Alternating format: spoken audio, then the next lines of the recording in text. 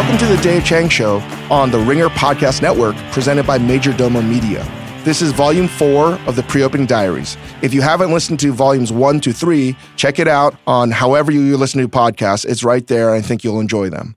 We recorded this episode about 3 months into the opening. I had just come back from the Olympics, and I was getting situated again. The restaurant was just getting reviewed. National critics and local critics had reviewed us, so we were gearing up for the critic review process, and that's a very scary, terrifying time. But what was most difficult about this period was trying to get that momentum from the pre-opening and pushing it towards the future. You're like constantly improving, getting better and better, and that's hard because everyone's working so much.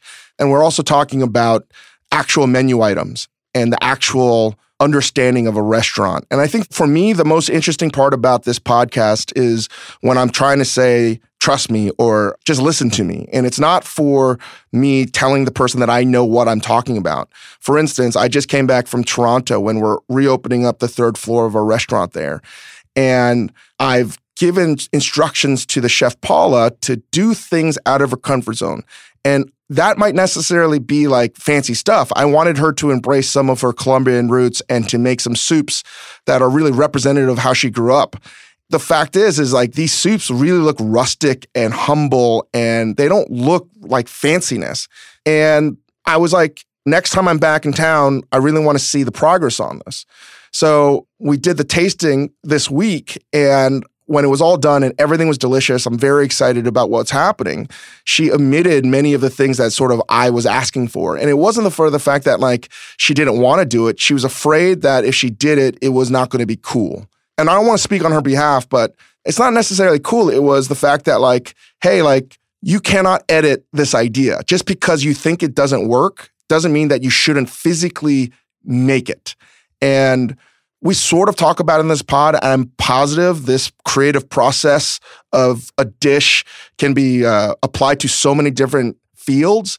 And I'm sure we're going to elaborate it more and more, but we touch upon it. And I found that this is the most interesting part of the podcast for me, was encouraging myself and encouraging the staff around me to make mistakes and not just edit it in your head. Hopefully you get what I'm talking about. You know, I really appreciate you guys listening to the previous volumes, and I'll stop talking now and let you listen to Volume 4.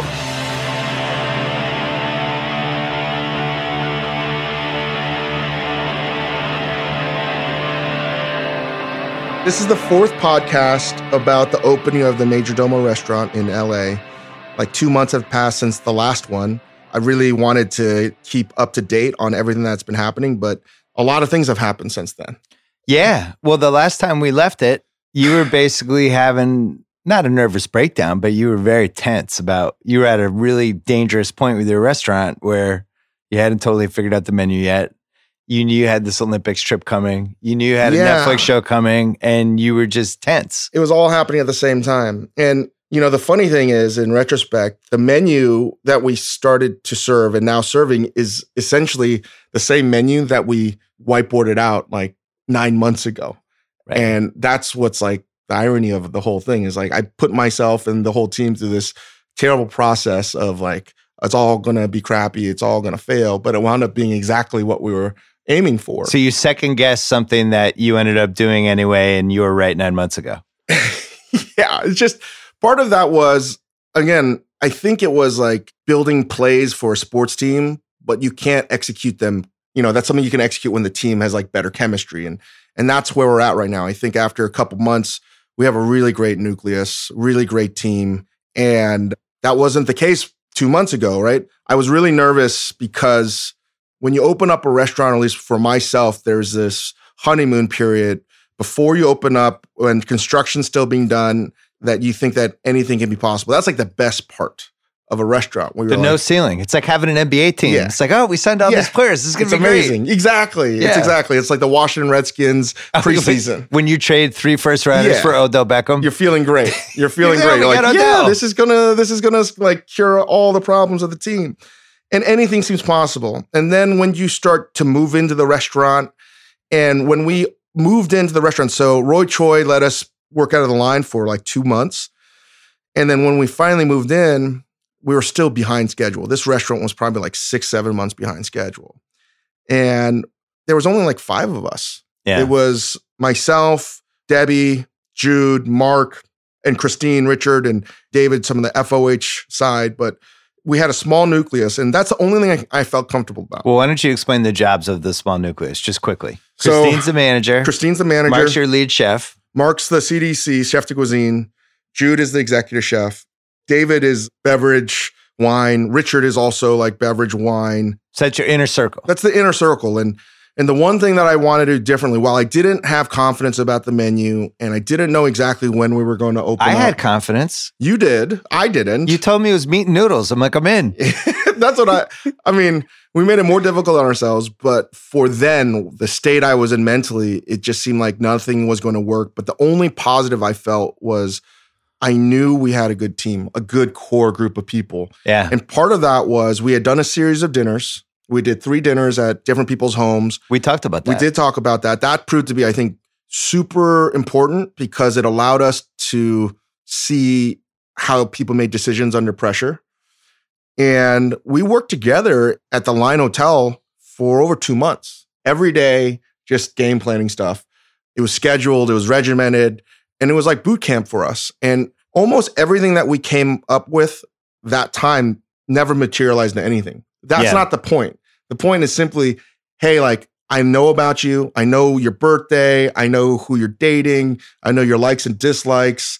And it's building chemistry. And that to me was the most essential element to our success, was building the right DNA, the right culture about accountability, transparency, and integrity. By the way, you could be talking about more than just a restaurant right now. Right. Because I feel the same way about The Ringer with my inner circle.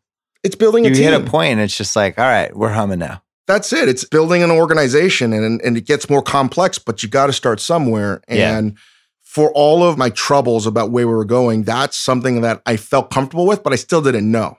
And it was only until we opened up did I see where we could go. And we tried to do things very differently when we opened up. And, you know, it's funny, like when we came up with that menu that first day, that first week of friends and family, we just didn't know. We didn't know about the Bing section, how it was going to be executed, which are these flatbreads that we're making that are Chinese. They're delicious. We didn't know about our pasta program, the noodles. So many unknowns that didn't work at all. But like, for whatever reason, like they sort of all gelled together.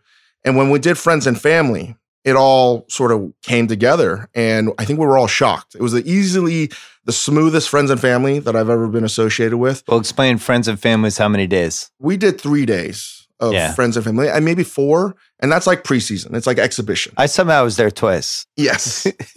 Bill has become our most loyal I've been there customer. 7 times. It's embarrassing. But like the thing that I wanted to do differently was how we treated all the hourly staff, both front of the house and back of the house. Front of the house are the servers and bussers and bartenders, and the BOH, back of the house, are the cooks.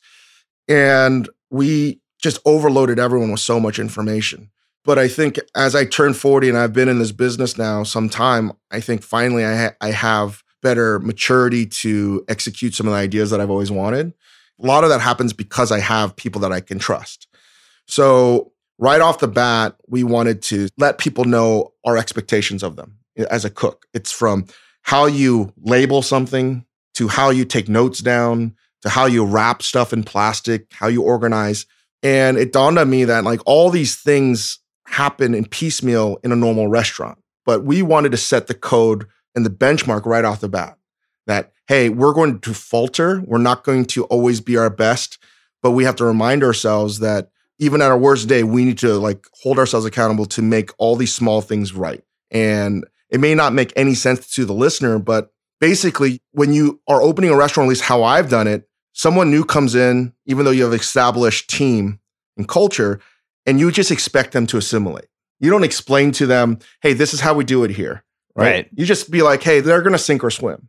And while that works and can be effective, I think it's just also very hard to figure out. And we have a really strong group of cooks. In over 2 months, we've only lost 2. Because you killed them? No, I've thought about it sometimes. One was literally a death in the family, and another one was I can't talk about. Just didn't work. No, they're going to come back. Okay. It's just. So you stabbed them, but they recovered.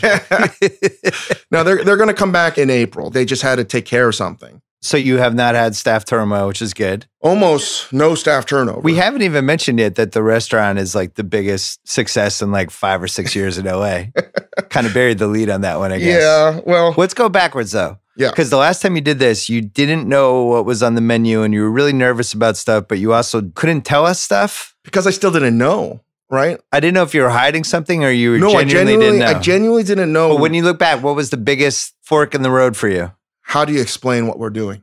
Our food, I felt, had so much narrative and so much explaining that I was worried that it would be lost in it trying to be, while we're not trying to be pretentious, I thought the food and the explaining of it could easily become that. So explaining like people know, like I'm going to a Thai restaurant, I'm going to an Asian fusion restaurant. You felt like you didn't have the two Well, even in terms of the dishes that we were trying to do, I made that mistake in the past of trying to explain and being sometimes too blunt or too verbose or whatever. Like I didn't know what angle to play. Secondly, we're in Los Angeles. It turned out you had the angle. It was you. Yeah. It was like, this is David Chang's restaurant. Cool. No. People are like, all right, great. That doesn't work so much anymore. That's really how it worked, though. No. People are like, I trust this guy. I've heard he's good. I'm going to go. And then the food was really good. But I think part of that was having the confidence to trust myself because in the years past, I think I've lost a lot of that confidence. Yeah. Well, but a lot of the stuff you were doing was in New York where people knew who you were. So you couldn't trade on your name as much anymore. And it had to be like, what's his next big thing? What's he doing now? Whereas here, it's like,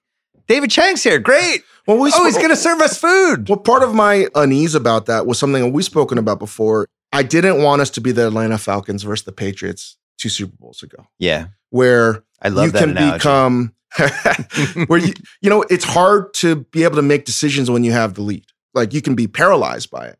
And that's a weird place to be when you have such a big lead that's why I call it hubris, right? Like you don't even understand why you got there, but you believe in the lead instead of like believing in yourself. And then you sort of lose your way a little bit. And I wouldn't say that necessarily happened to us. That was me in 2016. But keep going. Yeah. And like, you got to eat humble pie sometimes. And we spoke about that in the previous pods, but part of that was finding like my confidence. And it wasn't that me being confident in me and something that I've spoken about internally before. It was like, hey, I'm going to explain to people, like, you just trust me. Like, listen to me. And I'm not saying listen to me because you got to listen to me. Listen to me because I actually don't know what I'm doing. Yeah. If that makes any sense. And that was part of feeling that like nausea again, where I'm not feeling comfortable about it. And so listen to me because I need your help. And I might say things that I haven't sorted out in my head yet, and you can help me get to the next level. But more so, I don't know where we're going. Right. But listen to me, not because I have the answer, but we need to literally look at the process and just make mistakes. What I'm trying to say is like, hey, it's like we need to make adjustments at halftime. That kind of stuff. You. Not everything's going to work, and we have to know what didn't work. And you need to like get data back, and you need to look at that data, and you can't just do the same thing if it didn't work before. And that's part of that process. And if you have really good people and you have right intentions, you care enough, I think tremendously good things can come out of it. But part of that is you need to be in that free fall, and you need to be comfortable with that sort of not knowing what's going to happen. And while I'm comfortable with it, it's not a good feeling. A lot of people don't like working like that. Plus, you need people a little outside the fringe, like someone like me who's like, hey, last night I was there, but you weren't there and the mac and cheese wasn't cheesy enough. And you're like, that's good information. Yeah. You want data. So then there was a lot of uncertainty as to what was happening. And I didn't know what was going to work. I had some ideas, but part of it was going against what is traditionally conventional wisdom. Right? Yeah. The decision that's the lowest hanging fruit or the most efficient decision is not maybe the right decision. And that's really hard to like challenge yourself. Yeah. Right. As like a sports analogy, I remember like the Super Bowl, unfortunately, this time around, the Eagles versus the Pats, when they went for it on 4th down. Yeah. I mean, listen to that audio just gives me goosebumps because I'm like, that is fucking awesome. To be able to have that rapport. I didn't like it as much. Because like to go for 4th down and to do that play where they're doing a pitch to the running back and they throw it to the quarterback, that's easily the dumbest decision you could possibly make. Yeah. Even if you had practiced it, because it defies what you probably should do, which is kick a field goal. Yeah. And like some good things can happen out of like really untraditional thinking.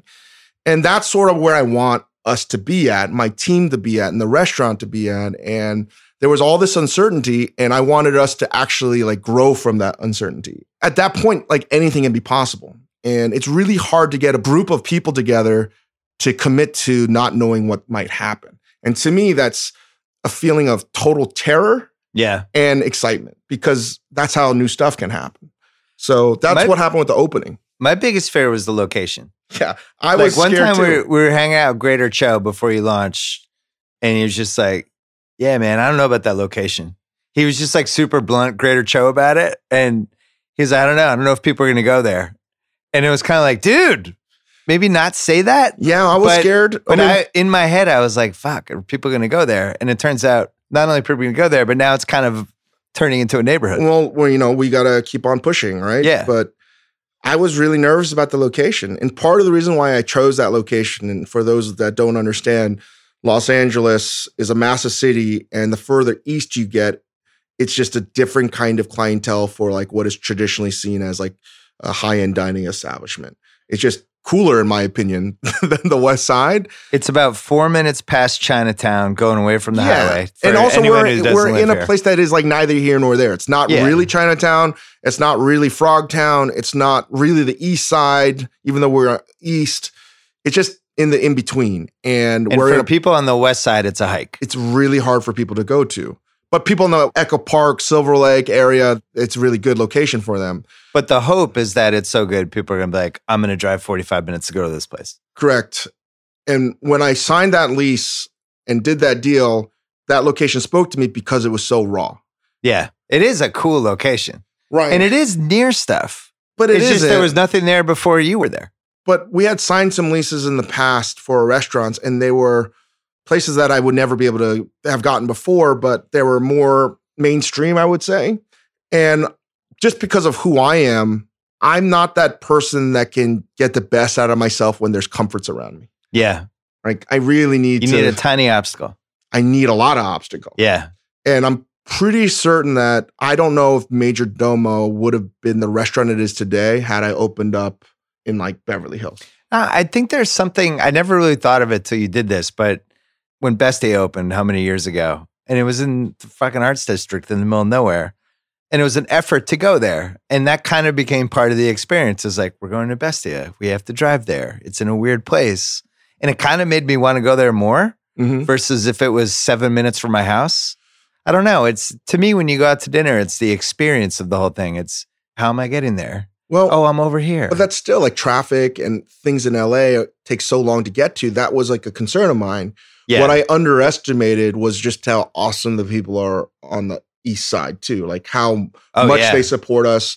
And like, that's just been the best. Like so many people from the East Side that have just given us so much love.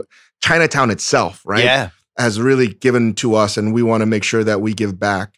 But I didn't understand that. I didn't understand the restaurant dynamics yet. And when we opened up, I was certain that people weren't going to come. Even though that's not necessarily true, that's what I was telling myself. So we had to make a restaurant that was going to compel people to like be there. And my benchmark, as ridiculous as it's going to sound, was having done my homework about coming downtown. The only time people will ever be on time downtown was when they go to Dodgers games. Yeah. Right. And which is, we should tell people it's like, what, 4 minutes away? Yeah, 6 minutes? 4 or 5 minutes, really close. You can see the stadium almost. Exactly. Pulling in. And I was like, wait a second. Like, if I think about, if I'm going to a Dodgers game and it starts at like 5 o'clock, that means if I'm from the West Side, I got to have to like leave work at like 3 o'clock to get there. Yeah. And people do it all the time. Right. I'm not talking about a baseball game per se, but I'm talking about the expectations you would have to like alter your lifestyle to get to a place on time. The traffic habit. Right. And I compared that to like the only time I ate at LB, the most famous restaurant in my opinion of the past like 50 years. I got a reservation. It was like on a Tuesday and I had to figure out how to get there from New York. And I had like 48 hours and I was like, oh, I'm going to go. I'm going to change everything in my life. So it's got to be somewhere in between where we have to create an experience that's going to be compelling enough for people to change their pattern to get there. And that's why I felt the location could be a blessing in disguise. Well, we should mention it's a beautiful restaurant. You walk in, it's nice and happy, high ceilings. You see the bar right away, seems happy. You can see the chefs. There's a patio. When you show up, when you get dropped off on your Uber, you're not expecting it. You're like in this No, it feels it's dark. different. There's warehouses. You're like, kind of, where am I? And then all of a sudden it's like, oh, this place. And that's what I wanted. I wanted a sense of discovery. I wanted a sense of possibility, the same feelings that I was feeling about it. Yeah. That it was raw enough where we could shape it into something. And most importantly, what I wanted to do was show growth from wherever we've come from, New York and Toronto and Sydney, Australia. I mean, all our restaurants, Washington, D.C., Vegas, they're all there and they're all great. But this was something that I wanted to build specifically for Los Angeles and have an experience where people would have fun. Yeah. Right? Like they don't know where they're going, but they're going to come in, they're going to spend their hard-earned money, and they're going to have delicious food. But I want there to be a sort of like in the air sense of excitement and fun. Well, what was cool was once you started taking reservations, those got shot in like a second. It was just done for a month. But then you started having these walk-ins and the line would start forming. When does it form? Like 4:30, 4 o'clock? Yesterday, someone showed up at 3 o'clock.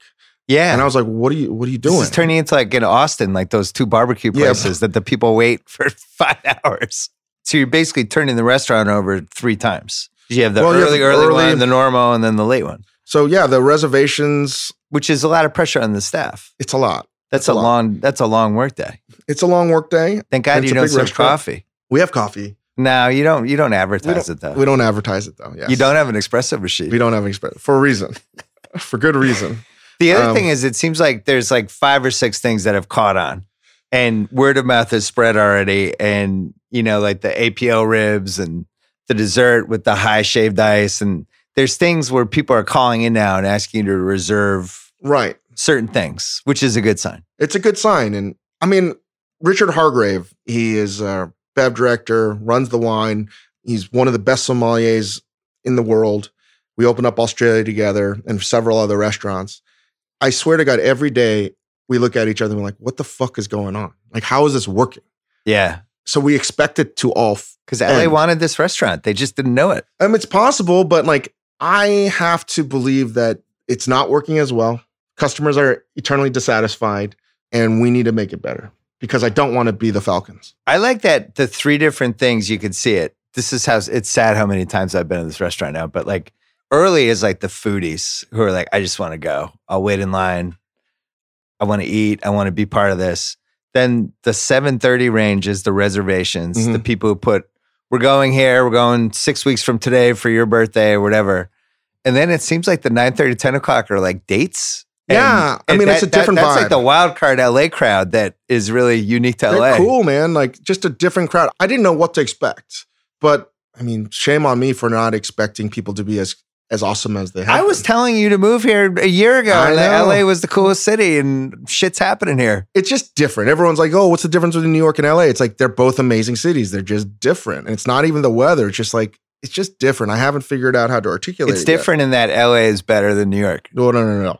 That's one of the ways it's different. I don't even think LA is like a city. Like New York is a city, right? Another way it's different is LA is better than New York. That's why the New York Times writes all their pissy little LA pieces. It makes it seem like LA is like this alien planet. I'm Switzerland here. One of the weird trend in LA that's developing right now. It's like they talk about LA like it's a foreign country. It's a little different. Anyway, I know. You're being Switzerland. I like it. But I mean, listen, I'm just trying to recall all those feelings, and it's not a singular achievement. If it was going to work at all, it was literally because of the team that we're building and the hard work.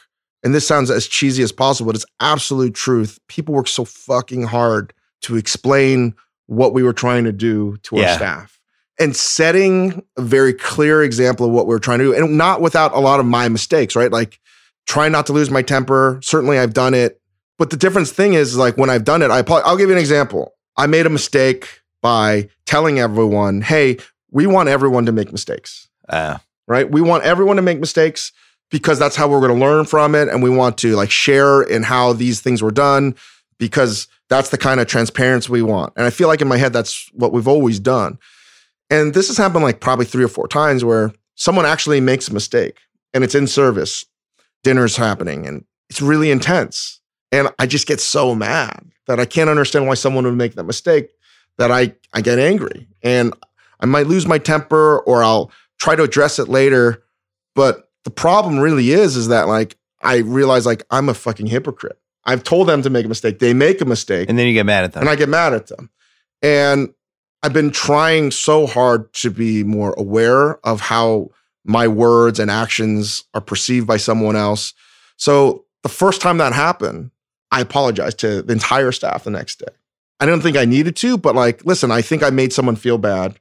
And the reality was, even if it was their fault, which it wasn't, it was a team effort. Like, why the fuck was I trying to single them out? Yeah. And if anyone's going to have responsibility on that, that's 100% mine. And while I've understood that for years, it's taken me 40 years to actually like physically implement that. Yeah. Things like that, I think, build better chemistry. I've learned a lot during this whole experience because I feel like I've been there. I went to a meal at every step of the way.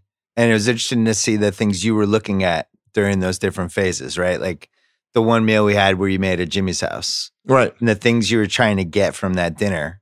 And then friends and family, you were watching the staff. But then I remember I came back like the second or third time when I came back with my kids after Zoe's soccer game.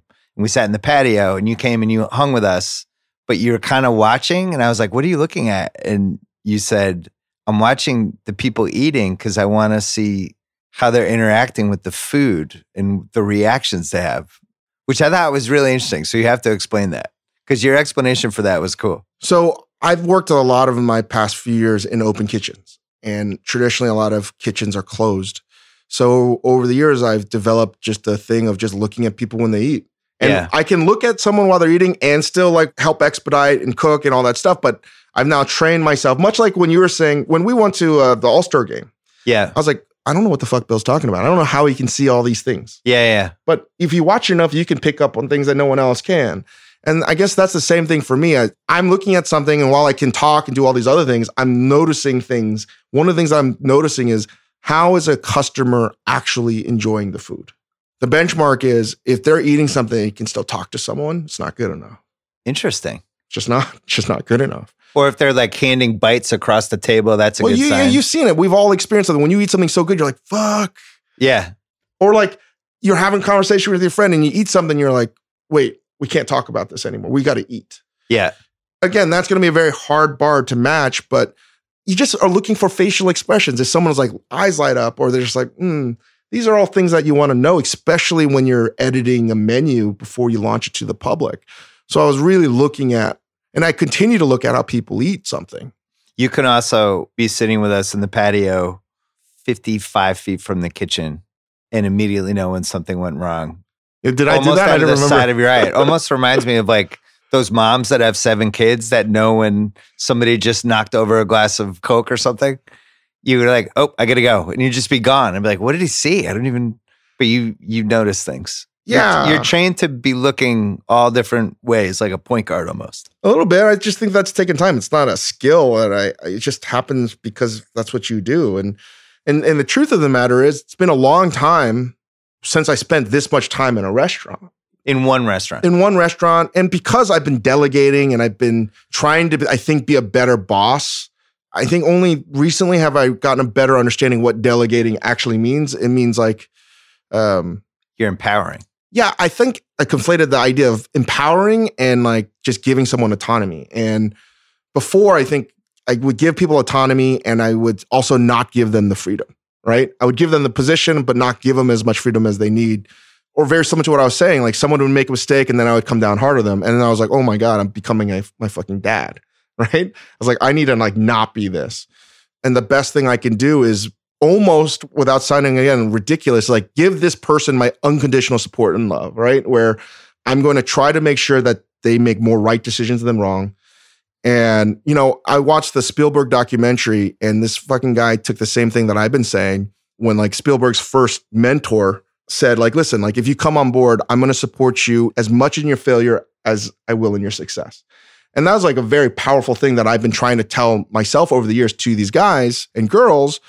But now I'm like, I think I've gotten better at that. And I don't know how to articulate it, but I want them to not necessarily listen to me. Right. Or push back a little. Right. And in some ways, I think for me, it would be like a coach giving up play calling, but not really giving up play calling. Right. But I also don't want to just be Jason Garrett.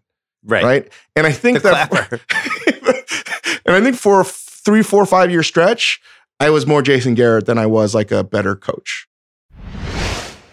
We'll be right back after a quick break to hear from our sponsor. Today's Dave Chang Show is brought to you by ZipRecruiter. Hiring? Every business needs great people, and a better way to find them, especially those in the restaurant business. Something better than posting your job online and just praying for the right people to see it. ZipRecruiter knew that there was a smarter way, so they built a platform that finds the right job candidates for you. I would know. Momofuku uses them all the time. ZipRecruiter learns what you're looking for, identifies people with the right experience, and invites them to apply to your job. These invitations have revolutionized how you find your next hire. In fact, 80% of employers who post a job on ZipRecruiter get a quality candidate through the site in just one day. And ZipRecruiter doesn't stop there. They even spotlight the strongest applications you receive so you never miss a great match. The right candidates are out there. ZipRecruiter is how you find them. Businesses of all sizes trust ZipRecruiter for their hiring needs. Right now, my listeners can try ZipRecruiter for free. That's right, for free. Just go to ZipRecruiter.com/Chang. That's ZipRecruiter.com/Chang. ZipRecruiter.com/Chang. ZipRecruiter, the smartest way to hire. And now back to the show. I think the restaurant is succeeding for the reasons we mentioned, and the food's really good. But there's two other things that jumped out, because I've never really thought about a restaurant before, like the way I've thought about this one. One thing is it's unique. And I think, I'm just trying to figure out what lessons could we learn from this that could apply to other restaurants that open down the road. One thing is it's unique. It's just like in LA, this is its own restaurant. There's no other restaurant like it. The other thing is, and I don't know how intentional this was, but it's a very communal experience to eat. Like I went with Jacoby on Saturday night, who I hadn't seen in a while, my buddy Jacoby. And we ate and we shared like half of the dishes, right? We get the sausage and the peppers and we're both eating that. And we get the rice thing and we make it with the gloves. And we had the steak, we had the same thing. Then we had dessert with two guys sharing this giant shaved ice dessert. But I do think that matters. It makes it feel like more of a relationship to the person you're with that you're eating with. Yeah, Does that make sense? I'm actually very excited that you get that. And it does make complete sense. And I think part of that, is maturity and growth on my end, and not just my end. I think it's everyone on the Momo side in New York that helped make this possible understood that communal dining experience was going to be paramount to the success of this restaurant. And it's the same thing that we've always tried to do within Momofuku, but now it's like evolved. And this may not make sense, but when I lived and worked in Asia, and obviously growing up in a Korean household, the idea of communal eating was something that that's what you did. Like no one orders their own dish. Yeah. When you go to Asia, part of that is enforced by the fact of how you eat. So much of it is small, cramped spaces that you could be sitting down with another table of people you don't even know, right? And oftentimes there's that magical moment where someone's like, hey, you want some of this? Even though I don't know you and you're a stranger. Or, just like there's a weird icebreaker. It's like someone else is invading your space. And that can be really disconcerting to some people, but that's just the way it is for most of Asia. And I tried to incorporate that in the communal dining experience in Momofuku, partly as we were limited in space in New York and budget. So we're just going to have everyone sit together in cramped corridors, and that's just going to be it, right? And by doing that, that environment, that vibe is going to translate into that same feeling of community. And again, not everyone wants to eat that way. But here's why it's unique to LA, because LA is the opposite of that. Everyone's in their cars in LA. Nobody's really together. You're not on the subway.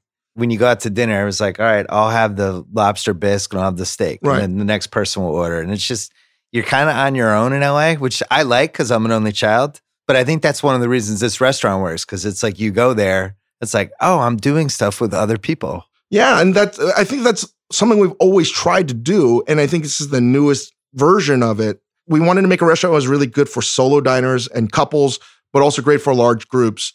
But I also wanted to make sure that even if you're a solo diner, you could mix and match your food, right? Yeah. Because also a couple, you could just still share in something and there's something interactive about it.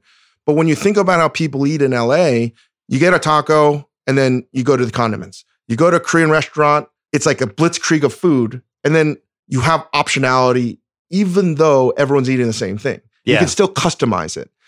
And that's something that's like super important to me was, well, Koreans have been doing that forever. And many of our most successful dishes in other versions of Momofuku are that. And I don't think it's just LA. I think there's something like in our DNA about being able to break bread over the same thing and be able to, hey, you like eating it that way? Well, I'm going to add a little bit more chili. I want some more acid. And then we can still eat the same thing, still talk about this thing, but I still have it individualized for myself. And that was like the next for myself. Again, we're not inventing anything new, but I wanted that feeling that we got at the old noodle bar where you're just cramped, but in a different way through the food. And if you're on a date, there's something romantic about it, right into the point where you eat too much and then you can't have sex at the end of the night because you're stuffed. Like, I'm sorry, could you just drop me off? Just want to go home. I'll take care of you tomorrow. Maybe I should have had that ninth entree. I always eat too much. You can eat small. Can we talk about like 3 of the signature dishes? Yeah. Because like the big hit and the one people call for is the APL ribs, which then I can't even, you can describe in a second, but not only do you get the ribs, but then it comes back with like this extra part where stuff got pulled off the bone and got mixed into this rice thing. So it's almost like you're doubling back with the same entree, and it's absolutely delicious. And people love it. They love having, the little table that gets pushed curbside. We have the cart. People love that. They love seeing the person cut the ribs, and it's just a massive hit. Now, were you 100% sure that was going to be the case in January? I knew the ribs were going to be really good. What I was unsure of was the price because it's expensive. But people don't understand, well, not say people don't understand. They may not know that the short ribs we're getting are incredibly expensive. Yeah. And you might get it at a barbecue place and they're probably going to be $45 per rib for just one with nothing else, just a la carte. So I didn't know if people were going to spend that, but I also wanted to figure out if we ate the same amount of meat at a Korean barbecue restaurant, we wanted to be sort of roughly the same amount, give or take $5-10. So that's what we did. And I knew it was delicious. I just didn't know the right vehicle for it. But there's also something about when you see meat sliced in front of you, whether it's Thanksgiving turkey or whatever, there's just that like, I want that kind of feeling. Even though like, you're going to eat it, there's that like anticipation of like, fuck, that's going to be good. I think there's got to be something baked in our DNA. Like that's just primal. And you got these little sauces that come with it. But then, then all of a sudden the guy comes back with the rice. And so we slice it in front of you, we come it back, we trim off all the meat, we chop it up, and then we fold it back into the rice. So a lot of French restaurants do this. Like Pierre Gagnère is famous for doing like triptychs of food. All over the world, people do it where you drop a second dish, like a sidecar or something. It's the same feeling when you get a milkshake at a diner. Yeah. And they give you the extra milkshake. You're even though like I paid for that. Yeah. Anyway, there's it's a great feeling. And one of the things, again, like that I've always loved was when you go to certain restaurants that I like going to in Japan or even Korea. Like if you go to a place that serves raw fish in Korea, like they call it hue, they're going to break down the fish and they're going to serve it to you raw. And it was just alive. So it's a very different process and eating experience than Japanese sushi or sashimi. It's about freshness. And then they're going to take whatever you don't eat, the bones of the fish, and they're going to make a beautiful stew called maeuntan. And it's going to be spicy. And it's almost like a spicy bouillabaisse. Yeah. But you're getting the same, it's all from the same thing. It's about frugality. And it's also like I want you to have more, even though it's the same thing. And to me, that's like one of the best ways of being hospitable to a guest. So that adds to that whole feeling of fun, excitement, communal dining, a sense of like, we are really gracious that you're spending money with us. We want to give you everything possible for you to have like the best meal. My favorite Magic Johnson story from working with him for a year, speaking of getting a little more, he used to get these Jamba juices in the morning when we'd have the Sunday morning countdown. It'd be like 9:00. And he would have this guy who worked for him who would bring the Jamba juice. And it was always this giant Jamba juice and then this little cup. And be like, what's on the cup? And Magic said, I used to love getting these Jamba juices, but they would always make a little too much. And then they would throw away the rest. And I was like, well, why can't I get that too? So now he would get the little cup. And this guy would bring him this giant Jamba juice and then this little tiny shot glass of the leftover Jamba juice for Magic Johnson. Yeah. Because it was the principle to him. It's like, I want all of it. If you made that, give me everything I get. Yeah, so we're going to bring you these short ribs, right, that are made in Adam Perry Lang's technique that he allowed us to use. That's also cooked that's Korean, but it's not to talk about that. But we slice it in front of you and we give it with all the accoutrement that you might get at a Korean barbecue restaurant. And you can make your own little sams. But then you have all the bone. You have like the stuff that you want to gnaw on. And you know what? Like we could just leave it there, but it's also hard to eat. Yeah. Right? So we're going to make it easier for you. And in the process, we're still going to give you the bones, but we're going to trim it up. And all that trim, we're going to turn into something more delicious. That's just it. It's like, hey, like they know. I just think that transparency is more important than ever before in restaurants. Like you can't fucking fool anyone anymore. Well, you're also changing the menu a lot. We're changing it a lot, right? I mean, I've only been there 7 times so far, but I've noticed that there's always a couple of new things. And even when Jacoby and I went the other day, you're messing with bone-in fillets all of a sudden. And only reason we put a bone-in fillet, not to make Bill Simmons' heads larger, we put it on because of you. Because like I was like, because you were always fascinated why I like the bone-in fillet. Yeah, I don't understand it. I still don't understand it. I still don't get it. Like, but like people that love filet, they've been ordering it. Like it's been selling incredibly well. Yeah, it's really good. Again, like it's not my favorite cut. That's all. But we it's put not it my on. Fault you're a steak snob. Bone-in fillets are good. But that's the thing. The menu's been fun, and we've been able to incorporate like Drew, the exec chef, and he's such a great meat cooker. Like he cooks the best meats, and we've been getting all this input from everyone. So the menus like weirdly shouldn't work, but it works. And right now it's important to change the menu, I think, as much as possible, simply for us. Yeah. Because we want to see what works, what doesn't work. And you want to give the restaurant a pulse, especially now, is you want to make sure that when you bake it, like just because we have a good start with the culture, you got to keep on feeding this thing. So you want to give new challenges to different cooks. Have you thought about like using social and like if you're adding something new to the menu tonight, like we do it. Is that an Instagram feed? Sometimes I put it on Instagram. Like yesterday. You put it on your Instagram? Yeah. It's almost like how the bands put their set lists out before the concert. Here's what I actually, after the concert. It's a great idea, but sometimes like it just happens last minute. Oh. Like we didn't think we were going to serve copa, like a pork neck yesterday, and we're just like, screw it, we're going to do it. And pork neck. It's really delicious. Okay. We had that conversation, we forgot about it, and then Mark Johnson was like, oh, I actually made it, and I have like several pieces of it, and we didn't find out till like 5 o'clock because it took like all day to cook. Yeah. And I'm like, oh, fuck, like we got to put it on the menu. So no one knew, and then I just put it on Instagram, on the Instagram stories. And that was how we sort of broadcast it. So it worked. We sold out of them last night. What's been the most shockingly popular dish that you weren't expecting? My God, all of them. Really a lot of them. I didn't expect the Jumek Pop to sell. Explain what that is in 10 seconds. I mean, it's basically like you make rice balls, basically, with your own. You give people these little gloves that they feel like they're going to give somebody an enema or something. Yes. You put the gloves on. It's rice. It's seaweed. It's what else is in there? A lot of avocados in there. It's like basically like poke without the fish, right? And it's people nothing get new. to mix it up. They get to make little rice balls. People eat it all the time when you go get like jokbao, which is like pig's feet in Korea and stuff like that. It's nothing new, but it's different. And, it's an interesting form of criticism I've heard from Korean people. There are some Korean elements on the menu that we've left intentionally. And it's funny to hear the shit talking from Koreans be like, I'm not going to spend $12 for that. Fuck that. Right. Well, I'm like, well, good. You don't have to order it. So things that I didn't think were going to work, because like we did that for you guys the first time at Kimmel's. And I did that as like a lark. Well, yeah, there was a bunch of this? people that have like never eaten this before. I think this is going to be funny just to push your buttons. And then it was a total surprise to be like, wait, all these fucking people love this dish the most. And it was a total throwaway dish. Yeah. But what I saw that night at Kimmel's was like, there was like a sense of wonderment and the fact that like your guys are now playing with food. And it was like this childlike thing. And I'm like, oh, wait, maybe this is going to work because it's such a fucking bad idea. Yeah. And no, if you're Korean, you're more than likely not going to order it. But you know what? This restaurant isn't for everyone, right? People love like props. Yeah. It's like, oh, I get to put these on. They're putting them on. Oh, do you want to mix the rice balls? It just works. And that's the thing. It's a great icebreaker. It allows you to commune again with your friends. What didn't work? What was the biggest failure that you We had a salad. I thought that salad was going to sell really well. What was the salad? It was just a giant stack of bib lettuce with a really simple vinaigrette. Great lettuce from the market, but no one. You know why? Here's my theory on that. I think people come there to eat. Yeah. It's like, I'm putting my big boy eating pants on tonight.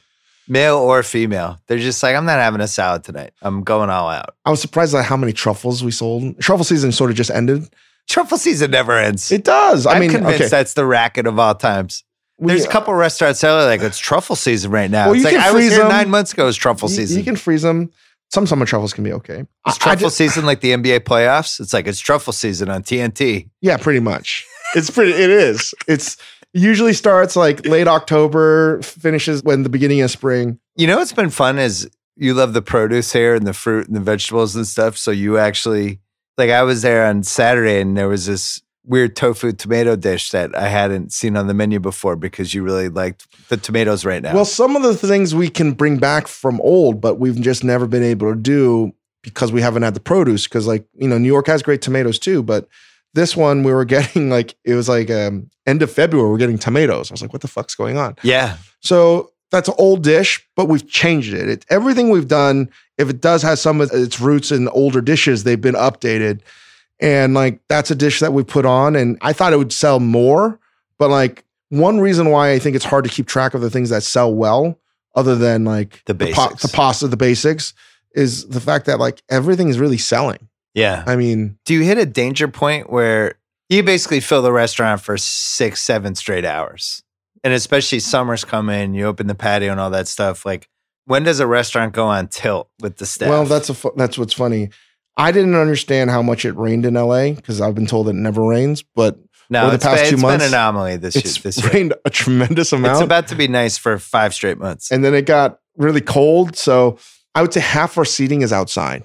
Yeah. And that's been a nightmare for Christine, our GM, who's just the best, and all the reservation requests to accommodate. Because if it rains, then you have to move people around. And it's been really hard. And there's probably been at least 14 services where it's rained for us. And we've had to close the outside. And when it's closed, it's like such a nice service, a nice dinner service, because it feels like we're pushing ourselves, but it's not like pandemonium. When the outside is open, it's basically we just added another restaurant. Right. And it's really fucking hard. It's really intensely. Last night, for instance, was a Tuesday. It was crazy. I was like, it's Tuesday night. We are incredibly busy. Yeah, that's the worst night to eat in LA usually. But that's great. I'm thankful, but like it's just more people make it more difficult, right? That's all. It's not that we can't handle it. It's just we need more reps of having the full restaurant open. And there's been too many days where we've been half open. So what do you feel dumbest about looking back when you were freaking out in January?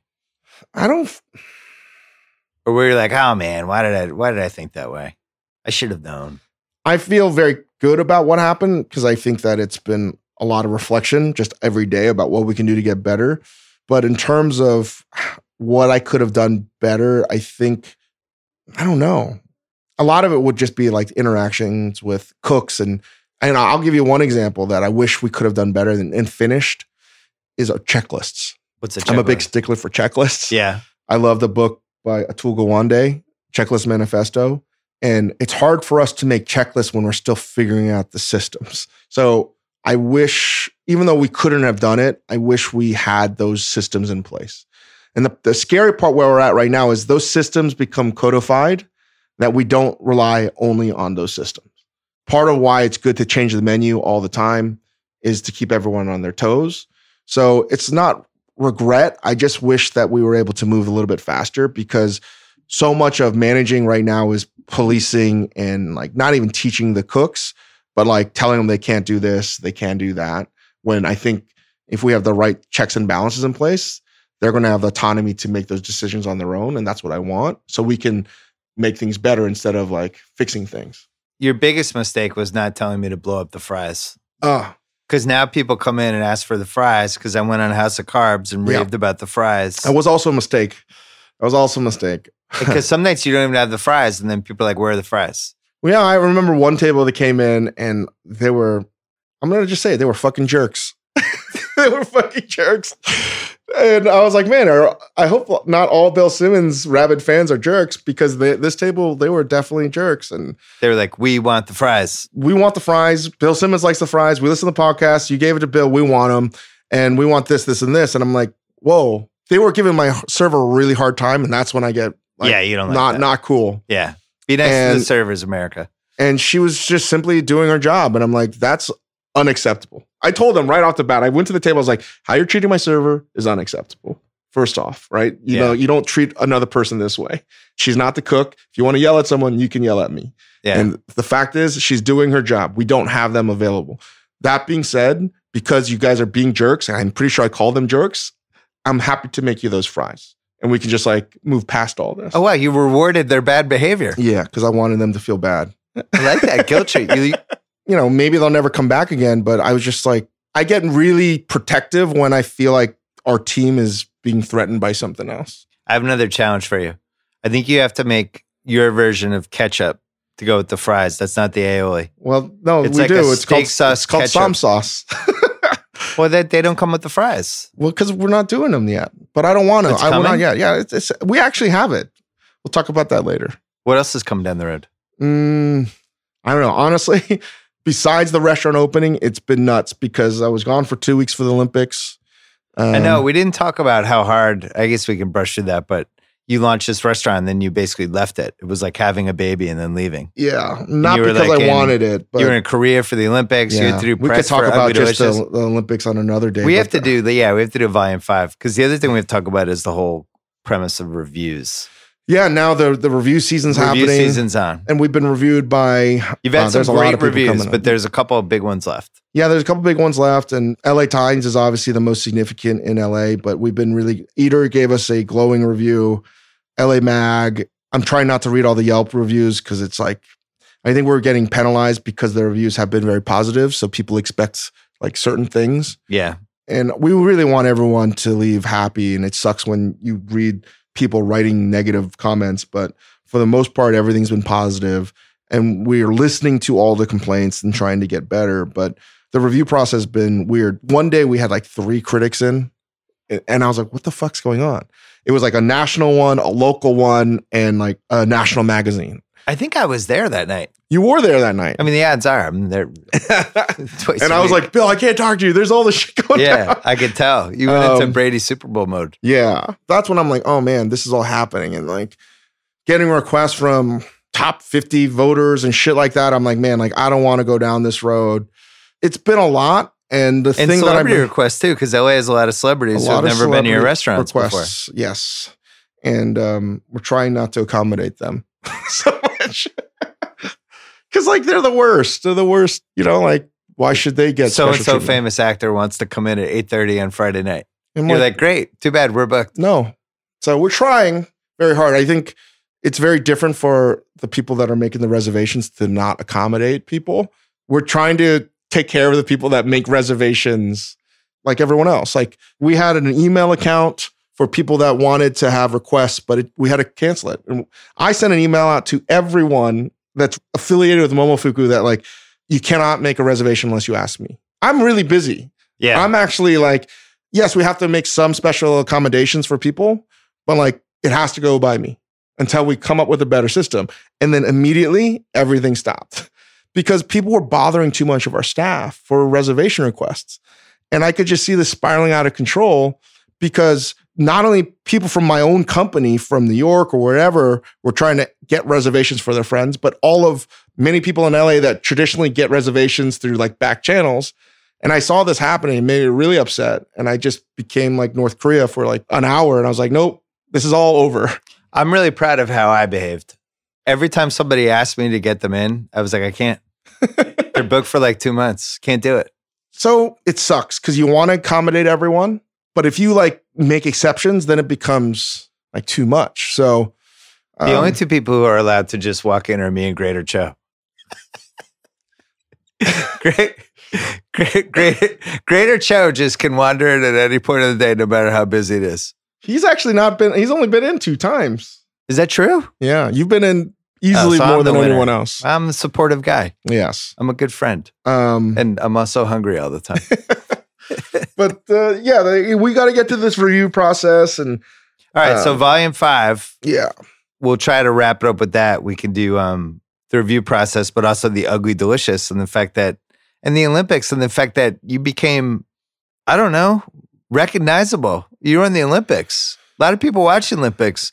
Then you're on a Netflix show. And guess what? A lot of people have Netflix. Your level of recognizability went much higher, which must have been weird. We'll save that for volume 5.